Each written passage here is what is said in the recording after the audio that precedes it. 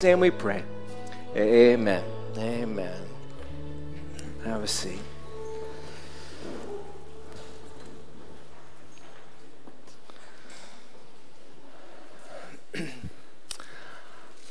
All right. Good evening, church. We're diving into our series, The Revelation of Jesus, a book about the great revealing to all creation of how amazing Jesus really is. Well, when 2 weeks ago, I mentioned how the book of Revelation is the revelation of Jesus. This book is revealing how amazing Jesus is. When I went through this introduction a couple weeks ago, I talked about why. Why are we studying this book? And basically, I said something like, we're studying this book because so many of the people in our city, in our nation, our generation, and right here, are struggling with disappointments connected to God.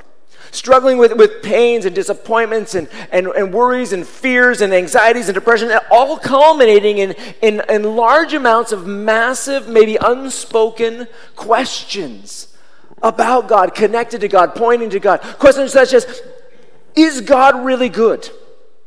Because when I look around, it sure doesn't seem like based on what I see and what I'm experiencing, is God really good? Does he care about me? Because there's a lot of darkness going on. There's a lot of pain going on. There's a lot of things that nothing seems to be unfolding like I would like to be unfolding, or at least, it only takes one thing to really throw us off. But there's so many things. Does God care about my pain? Is he going to do anything about my pain? Is God worth following when it seems like he's just so far away right now? And it's just what is happening? And we have all these questions about God, especially in seasons of disappointment and when they're not coming, when things don't seem to be falling into place. The book of Revelation addresses these kinds of questions in an emphatic way, in a powerful way. It's this great declaration of no matter how great the darkness is, no matter how great the challenges and the disappointments in our life, Jesus, in all his goodness, sees. He's paying attention, and he is going to act, and he's going to do it in an amazing, spectacular, powerful way. He will overcome all the darkness, wipe every tear from every eye. As we dive into this book today, there's 4 important things that I want you to remember. The first one is that this is the revelation of Jesus. But when it comes to these other 4 things, is as we look at this book full of wild imagery and all this kind of confusing stuff, as we look at these glimpses of heaven and the battle on earth, 4 things I want you to keep in mind is, number 1, Revelation is about what is truly true. Revelation is about what is truly true. Usually, as we assess what's true, we're using our eyes and we're looking around and we look at people or we look at institutions or situations and evaluate life based on what we see. This book reveals the true identity of Jesus' bride, the church. It reveals the true enemy. It reveals the true champion of heaven, Jesus of Nazareth, and it reveals what's going on behind the scenes. It can be so confusing if you just look at the surface. You remember stereogram pictures? I got a picture. Here's a stereogram picture. Remember these things? Stereogram pictures, where you're supposed to look at them and then look deep into them and kind of blur your eyes.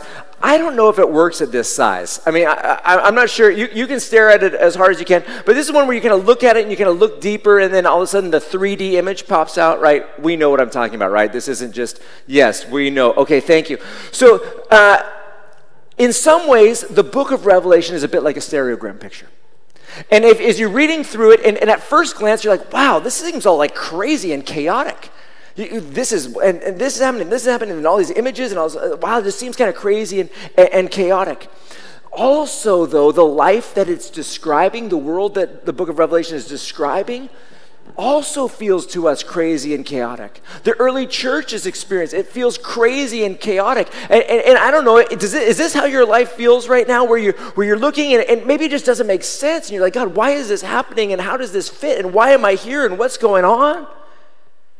Well, the book of Revelation is like this, where at first glance it looks crazy, but it's a call to look deeper, look past the surface into what's really going on, the real story, the real battle behind the scenes, the real meaning, the real purpose.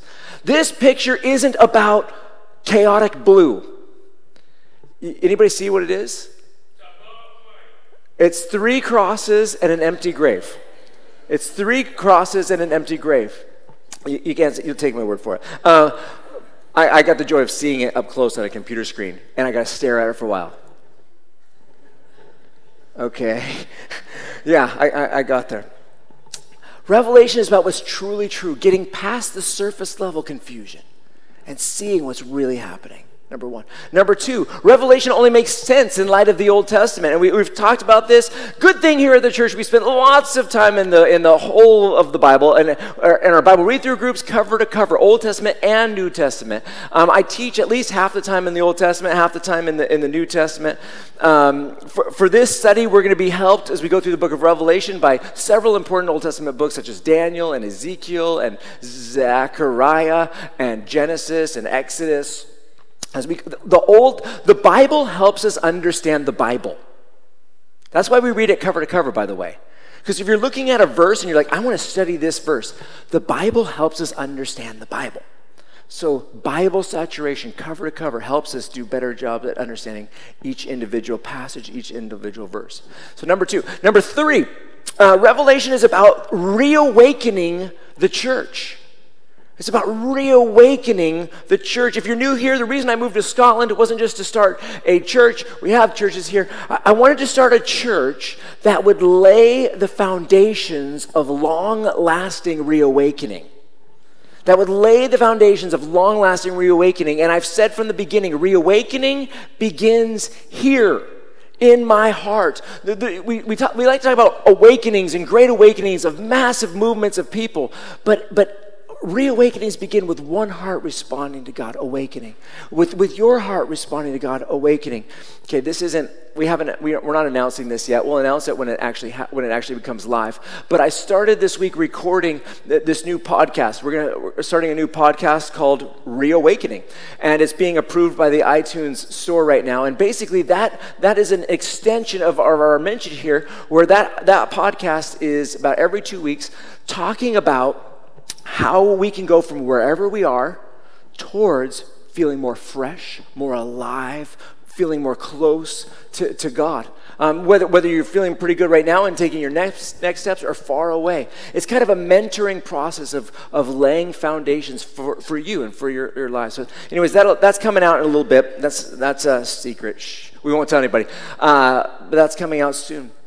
This book, the book of Revelation, is about reawakening, the reawakening of a struggling church or struggling churches. Churches struggling with apathy, lukewarmness, with compromise, with immorality. Churches struggling with just to hold on under persecution, all kinds of ways, and we'll be looking at that over the next couple weeks, all kinds of ways the church is struggling, and yet Jesus' call, and this call is a reminder to hold on with faithful perseverance.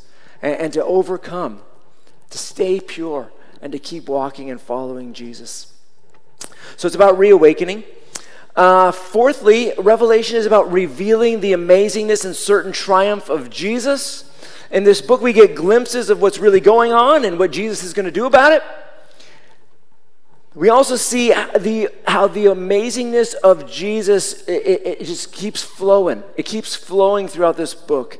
And then as it flows along and we get glimpses of the amazingness of Jesus, it's like we take pauses to worship.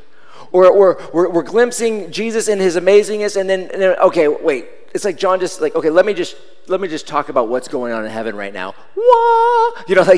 Just amazing worship in heaven. As we look closely during this season at how Jesus is now, it ought to awaken our hearts. It ought to reawaken our hearts to worship. That our worship will go from where it is now, which is good, even more. I don't know if you're like me, but sometimes when I'm reading through the Bible, I'll get struck. And that was a snap. I actually did it. Usually my snaps sound like this. No, that was even pretty good. Keep going. So when I'm reading through the Bible, and I'll just hit a moment where I'll just be struck by God, like how amazing this moment is. for something, and I will just have to stop reading and start praying. I'll be, God, oh, that is so good what you did to those people. I want you to be like that to me. Or I'm so thankful you intervened in that woman's life or that guy's life. I love what you did there. I love who you are. And sometimes when you get glimpses of God as you're reading through his word, it just makes you feel like I gotta stop and just praise God. Well, that's what the book of Revelation is like as we go through it. Just constantly, like, God, Jesus is at work, and then heaven is like, yeah. This is so good. So anyways, it's about revealing and also just reveling in the amazing triumph, certain triumph of Jesus as we look at the church, as we look at the work of the enemy, and then as we see his ultimate victory. So what we're going to be doing in the study, starting right now, is we're going to be Hebrews 12ing. We're going to be fixing our eyes on Jesus, the author and the perfecter of our faith. But to be clear, we're going to be fixing our eyes on the Jesus that is now. We're not going to be fixing our eyes on gospel Jesus, the Jesus of the Gospels, Matthew, Mark, Luke, John.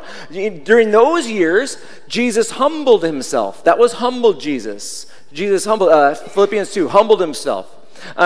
During those years, he limited himself to listening to the Father and moving in the power of the Spirit. He experienced weakness in his humanity. He experienced hunger. He experienced physical pain and death. That was just for a season. That's not how Jesus is now. That was just Jesus for a few years. Now Jesus is glorified. Now Jesus has been seated at the right hand of God the Father. Now he's returned to his eternal glory and splendor. When I was growing up in Seattle, we had bumper stickers, right? Stickers on cars. And we had Christians who put bumper stickers or stickers on their cars. And then they drove poorly. I remember one of the bumper stickers that was running around Seattle for a season was, Jesus is my carpenter. Jesus is my carpenter. I'm like, oh, these are my people. Okay, jeez. I mean, unless you have it, then yeah, we're family. But Jesus is my carpenter, and that's, it is what it is. But it's totally missing the image of what Jesus is now. What Jesus is now. It's just like Will Ferrell in Talladega Nights, where he's like praying to Christmas Jesus, like, hey, little baby Jesus, little baby Jesus, little baby Jesus. There's an absurdity to that because Jesus grows up, right? But that's anytime we're thinking of Jesus as he was in the Gospels, when he was humbled and limited and self-limiting in that sense, we're not understanding the Jesus as he is now. It's like we're praying to baby Jesus. And I understand that he liked Christmas Jesus, but still, that's not Jesus as he is now. What you picture when you're praying, what you picture when you're thinking of what Jesus is like, has a massive impact on how you live. It'll have a massive impact on how much you're worried about and how much hope and expectation you're living with. If you picture Jesus like gospel Jesus, if you picture Jesus like for instance in the Gospels, you have this story of Jesus sleeping on the boat while there's a storm going on, right? There's a storm and the disciples are freaking out. Jesus, wake up, wake up. Don't you care that we're going to die? Don't you care that you die? That is gospel Jesus. Yes, that's true. That's what it was like. Jesus is not sleeping in the boat anymore. If you picture in your life, you're in a storm and like everything's going crazy and you're like, wake up, Jesus, don't you care that I'm going to die? That is a completely wrong picture of Jesus. And I know it's biblical, and I know it's in the Gospels, and I know it's an adult Jesus, but that's not today's Jesus. He is far beyond that. Your prayers aren't, wake up, sleeping Jesus. It's different. Jesus is here. He's powerful. He's attentive. He's good. And so let's start with the book of Revelation. Starts in chapter 1. We looked at the introduction a few weeks ago. We're going to take a look at Jesus today, and our aim is to see if we can adjust our image of Jesus, the one that we serve, the one we worship, the one we trust, the one we're following. I'm going to read these spectacular 8 verses, starting in verse 12 of Revelation chapter 1. John is writing, this is from his perspective, and he says, I, John, turned to see whose voice it was that spoke to me. Now I'm going to give it away. It's Jesus. It's Jesus. Now, previously he heard this voice, and the voice was loud, like a loud trumpet. Like a loud trumpet. So John turned. He turned to see whose voice it was that spoke to me. When I turned, I saw 7 gold lampstands. And among the lampstands was one like the Son of Man, dressed in a long robe and with a gold sash wrapped around his chest. His head and hair were white like wool, white as snow, and his eyes like a fiery flame. His feet were like fine bronze as it is fired in a furnace, and his voice like the sound of cascading waters. He had 7 stars in his right hand, and a sharp double-edged sword came from his mouth. And his face was shining like the sun at midday, as strong as the sun shines. When I saw him, says John, I fell at his feet like a dead man. He laid his right hand on me and said, don't be afraid. I am the first and the last. I'm the Alpha and Omega and the living one. I was dead, but look, I'm alive forever and ever, and I hold the keys of death and Hades. Therefore, write what you have seen, what is and what will take place after this. The secret of the 7 stars you saw in my right hand and of the 7 gold lampstands is this. The 7 stars are the angels of the 7 churches, and the 7 lampstands are the 7 churches. Okay, that's a bit of a glimpse, and we're going to have a lot more of them as we go through this story. But that's glimpse 1 of your Jesus today. Powerful, powerful Jesus today. In this chapter, Jesus is revealed to be, number 1, with his church. He's revealed to be with his church. It starts off with a picture, not of, I turned, and the first thing I saw is the lampstands. We know what the lampstands are because it says at the end that the lampstands are the churches. And I understand that there's 7 churches that this book is literally written to, and yet John uses the word 7, or the number 7, to talk about completeness and totality, written to the church as well. Jesus walked. The first thing we see about incredible living Jesus is he's with his church. He's walking amongst his church. This is not sleeping Jesus on a boat far away. This is Jesus here walking among his church. You know, when people come into this building sometimes, I'll see them and they'll just be in here, and maybe they'll just like weep the whole time. They weep the whole time. And it's just like, okay, God is here. God is here in this place. Now, I understand that people stream and do all that sort of stuff in this church, but there's something about gathering together with God's people together in person that is special and powerful. And yeah, God meets with us in our homes and while we're walking along the road, everywhere, but there's something about the church gathered, where the church together, where Jesus is amongst that church, and even in a special way. Jesus is with his church. He's with his church. You're here, I hope, to meet with Jesus, who walks among his church. Number 1.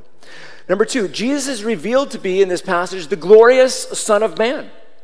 The glorious Son of Man. In this moment, John, who walked with Jesus, John, who knew him as well as most humans knew him. I mean, his mother knew him a little bit better, maybe his brothers, but in this moment, this vision that he sees of Jesus is a vision that he's never seen before. He had a glimpse of it maybe at the transfiguration. He was one of the 3 up there with Jesus when he was transfigured. But this revelation, Jesus is beyond what John has known. It's about Jesus victorious as well-deserved King of Kings before whom every knee is going to bow. And every tongue is going to confess when they see this Jesus, whoa, you are Lord. Jesus Christ is King of Kings, is the Lord. Now, this title is an old title. It's an Old Testament title, Son of Man. I saw one like the Son of Man. And Daniel writes about Jesus. He writes about this glorified Jesus, the Son of Man. In Daniel chapter 7, which Revelation is referring to right here, in Daniel chapter 7, we get a vision of heaven, and it starts off looking at the Father, like the Ancient of Days, God the Father. And you get this throne room glimpse. Verse 9 of Daniel chapter 7, as I kept watching, writes Daniel, thrones were set in place, and the Ancient of Days took his seat. His clothing was white like snow, and the hair of his head was whitest wool. Can you see the family resemblance? The Trinity seems to have hair. Like whitest wool. His throne was flaming fire. Its wheels were blazing fire. A river of fire was flowing, coming out from his presence, coming out of the presence of the Ancient of Days. Thousands upon thousands served him. 10,000 times 10,000 stood before him. The court was convened, and the books were opened. And you get this glimpse of heaven and the Ancient of Days there, and then the Son of Man approaches in verse 13. And I saw one like a son of man, coming with the clouds of heaven. He approached the Ancient of Days and was escorted before him. He was given authority to rule and glory and a kingdom, so that those of every people, nation, and language should serve him. His dominion is an everlasting dominion that will not pass away, and his kingdom is one that will not be destroyed. So Daniel sees this amazing vision of the mighty Son of the Son of Man approaching, and all through the book of Revelation, we're going to see glimpses of this same sort of revelation moment. Well, John sees this one like the Son of Man, and he gets to describe what he looks like, and he says he's got a long robe, and he's got this golden sash along his over his chest. And you might look at that and you think, okay, that's that priestly sash sort of thing. Maybe. Most of the imagery here of Jesus is as King of Kings, Lord of Lords, the mighty, victorious one. I don't know if I really need to say this, but you think of Jesus as prophet, priest, king, having all those offices. Well, he generally, not exclusively, seems to have different eras where he functions in primarily different ways. So, for instance, when he's on earth, he's primarily functioning in a prophet-like role, speaking to the people, healing the people, doing miracles like a prophet. He's also a priest. He does a high priestly prayer. He's got all the pieces there, primarily, though, in his prophet role. Right now, primarily more as a high priest, our high priest, in the throne room of God, bringing our prayer requests to God. He still does a prophet role. He's still speaking to people and doing that sort of a thing. Primarily in the future, in eternity, he's in his king role. Is there a need for priestly intercession when we are in our glorified eternal state? I don't know how, but I'm not going to say no. But primarily functioning in that sort of kingly role. So a lot of times in Revelation, we see more of the kingliness, the majesty, the splendor of Jesus. That golden sash thing being maybe more kingly than priestly in this particular image. The white hair bit, so you got to get past your Germanic blonde Jesus. This isn't even ice blonde Jesus. This is white like wool Jesus. It's about purity and holiness. When you're thinking of these images of this hair, like white as snow, it said, or white like wool. Though our sins are as scarlet, you make it white as snow. That idea of purity and holiness, sinlessness, no shadow of sin with Jesus. His eyes, it just says like flames of fire. Like flames of fire. These are the all-penetrating, powerful eyes of Jesus, to whom nothing in all of creation is hidden. And that's a great thing. That's a great thing. So maybe you're sitting there someday and you're like, God, do you see what's happening to me? Do you see what I'm going through right now?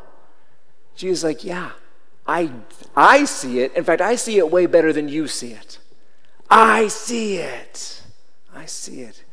Powerful eyes of Jesus. Feet like fine bronze when it's in the process of being fired. Not cold bronze, but like wherever Jesus goes, wherever those feet go, there's the fullest of power and authority. And then the voice.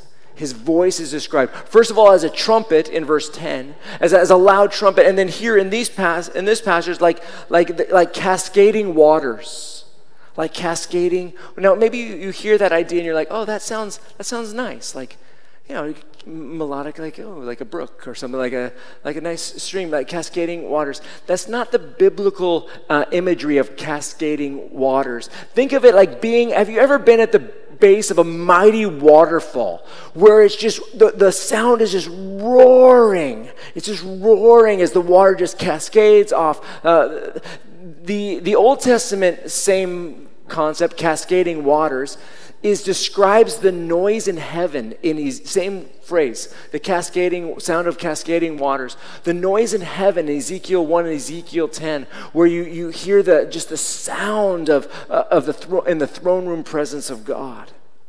It's about this powerful, mighty, mighty voice. Jesus' voice, and then there's the stars. There's the 7 stars, or all the stars, the totality of the stars in verse 20. Verse 20 tells us that those are the angels, it says, to the 7 churches. Now, there's 2 ways to understand this. I'm just going to put that out there. 2 ways to understand it. Angels, mostly in the Bible, when you see the word angelos, not difficult to translate, right? I wonder what angelos means. Angel. Oh, hey, okay, I can remember that. So mostly, but not always. So mostly, you got but really the word angelos means messenger. Messenger, that's what it actually means. And mostly is talking about heavenly, angelic messengers. But not always. So for instance, in Luke chapter 7, John's disciples, John the Baptist, sends messengers to Jesus to ask him, are you the one, or should we be expecting someone else? Angelos, messengers. A few chapters later, in chapter 9, Jesus sends some of his disciples, messengers, angelos, ahead of him to prepare the place where he's going to stay in this Samaritan village. Mostly, we translate it angels rightly, but there is some question here of, are these stars, are they the human messengers, the human leaders of these churches, where they're amongst the lampstands, or are these the angelic beings that are behind each of the churches, behind the churches in the Bible? In Malachi chapter 2, Malachi's name actually means my messenger, but in Malachi chapter 2, verse 7, priests are called angels, angelos, in the Greek translation, angelos. In Daniel, where we're looking at this, people are talked about as stars or shining like stars. In Daniel chapter 12, and again, this is so connected. Daniel is so connected to the book of Revelation. It says in verse 3 of Daniel 12, those who are wise will shine like the bright expanse of the heavens, and those who lead many to righteousness like the stars forever and ever. So is this passage in Revelation 1, is it talking about those who are leading the churches, or those who are speaking at the churches, or is it the one who's holding the angel, the spiritual divine protector of each church? I don't know. I don't really care exactly what's going on there, but what I know is that whatever Jesus is holding on to, he's got it. And that's a big deal. Whatever he needs to hold on to, he's holding on to it. And as far as is it human or not, what I also know is Jesus has you in his right hand, Isaiah 42, that he's holding you in his righteous right hand. Yeah. So he's got the 7 stars in his right hand, a sharp double-edged sword coming out of his mouth. His face is shining with all the intensity, as bright can be, like the sun in all its intensity. This sword, it's a big sword. I'm thinking it's a big sword. It's the biggest sword that they had back then. So This sword was this big double-edged, double-handed sword, think like a Scottish claymore, but bigger. It's the size of a person, these swords. Think in the Bible, Goliath's sword. You remember how Goliath's sword was described? About the size of a person.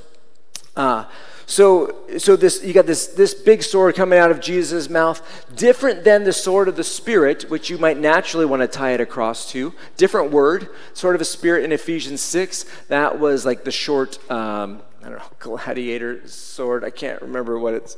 Anyways, I'll work on my Roman history in a moment. But that was the short one-handed sword. So Jesus has got the massive double king, justice, victorious warrior power sword. That's the description of Jesus. In chapter 1, we're going to get a lot more of him as the glorious Son of Man, at least how he appears and what he sounds like. John's response, when he sees this, it says, when I saw him, I fell at his feet like a dead man. He laid his right hand on me and said, don't be afraid. I am the first and the last and the living one. Jesus, thirdly, is revealed to be the eternal one. The eternal one. The Alpha and the Omega, or in Greek, Omega. The first and the last, the eternal God, the beginning and the end. The one who was and is to come, this great I am. When we were studying the Gospel of John a few weeks ago, I don't remember how long ago that was, a year or two ago, I don't remember, recently. So I kind of lean forward when I don't necessarily track the past. So when we were looking at the Gospel of John, we see lots of sevens in the Gospel of John. And one of the sevens was I am statements about Jesus. I am the bread of life. I am the light of the world. Here's one. Ego, eimi. I am the first and the last. I am the beginning and the end. I am the Alpha and the Omega. It's that John loves these I am statements. Well, at least he loves recording Jesus' I am statements. It's one that's easy to miss. But Jesus goes on to say, I am the first and the last. He goes on to say, I was dead. I was dead. But look, I am alive forever and ever, and I hold the keys to death and Hades. Fourthly, Jesus is revealed to be the releaser from death. The releaser from death. There is only one set of keys. There's only one set of keys, and Jesus won it. And he won them by his own blood. He was crucified, and yet God raised him from the dead. He didn't just get those keys just by saying, can I please have them? He won them victoriously. Jesus was dead, he says it right here, but now he's alive. And he now holds the keys, which means that he can get anybody out of death that he wants to. And you know what he says to his people? You give your life to me, you believe in me, you follow me, and I guarantee, I promise that you will live forever. I've got the keys. It's not, I can just let you out. You can be alive forever and ever. No big deal. I got the keys. I got the keys. We're supposed to look at Jesus and be amazed of who he is, the power that he has, the splendor that he has, the majesty that he has, and that he has the ability to do all that he has said, from rescue you to save you from death. He's more incredible than even John could face. John could easily stand in the presence of Jesus during the period of the Gospels when he's following him around and learning from him, but not Jesus as he is today. Here he falls like a dead man. Dennis Johnson, in the book The Triumph of Jesus, The Triumph of the Lamb, writes, we need to see Jesus to meet his blazing eyes of heart-searching holiness, to wake up at the trumpet blast of his voice, to respond to his jealous demand for exclusive and passionate loyalty. Shocked, insensible by the impact of his splendor, we need then to hear his words and of compassionate comfort, quelling our fears and quickening our hopes.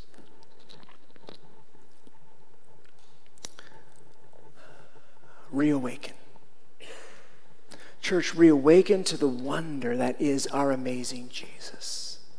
Turn your eyes, your hopes to this Jesus as he is today. And in the words of that great song written in 1892 or something like that, turn your eyes upon Jesus and look full in his wonderful face. What happens when we do that? Well, then the things of earth grow strangely dim in the light of his glory and grace.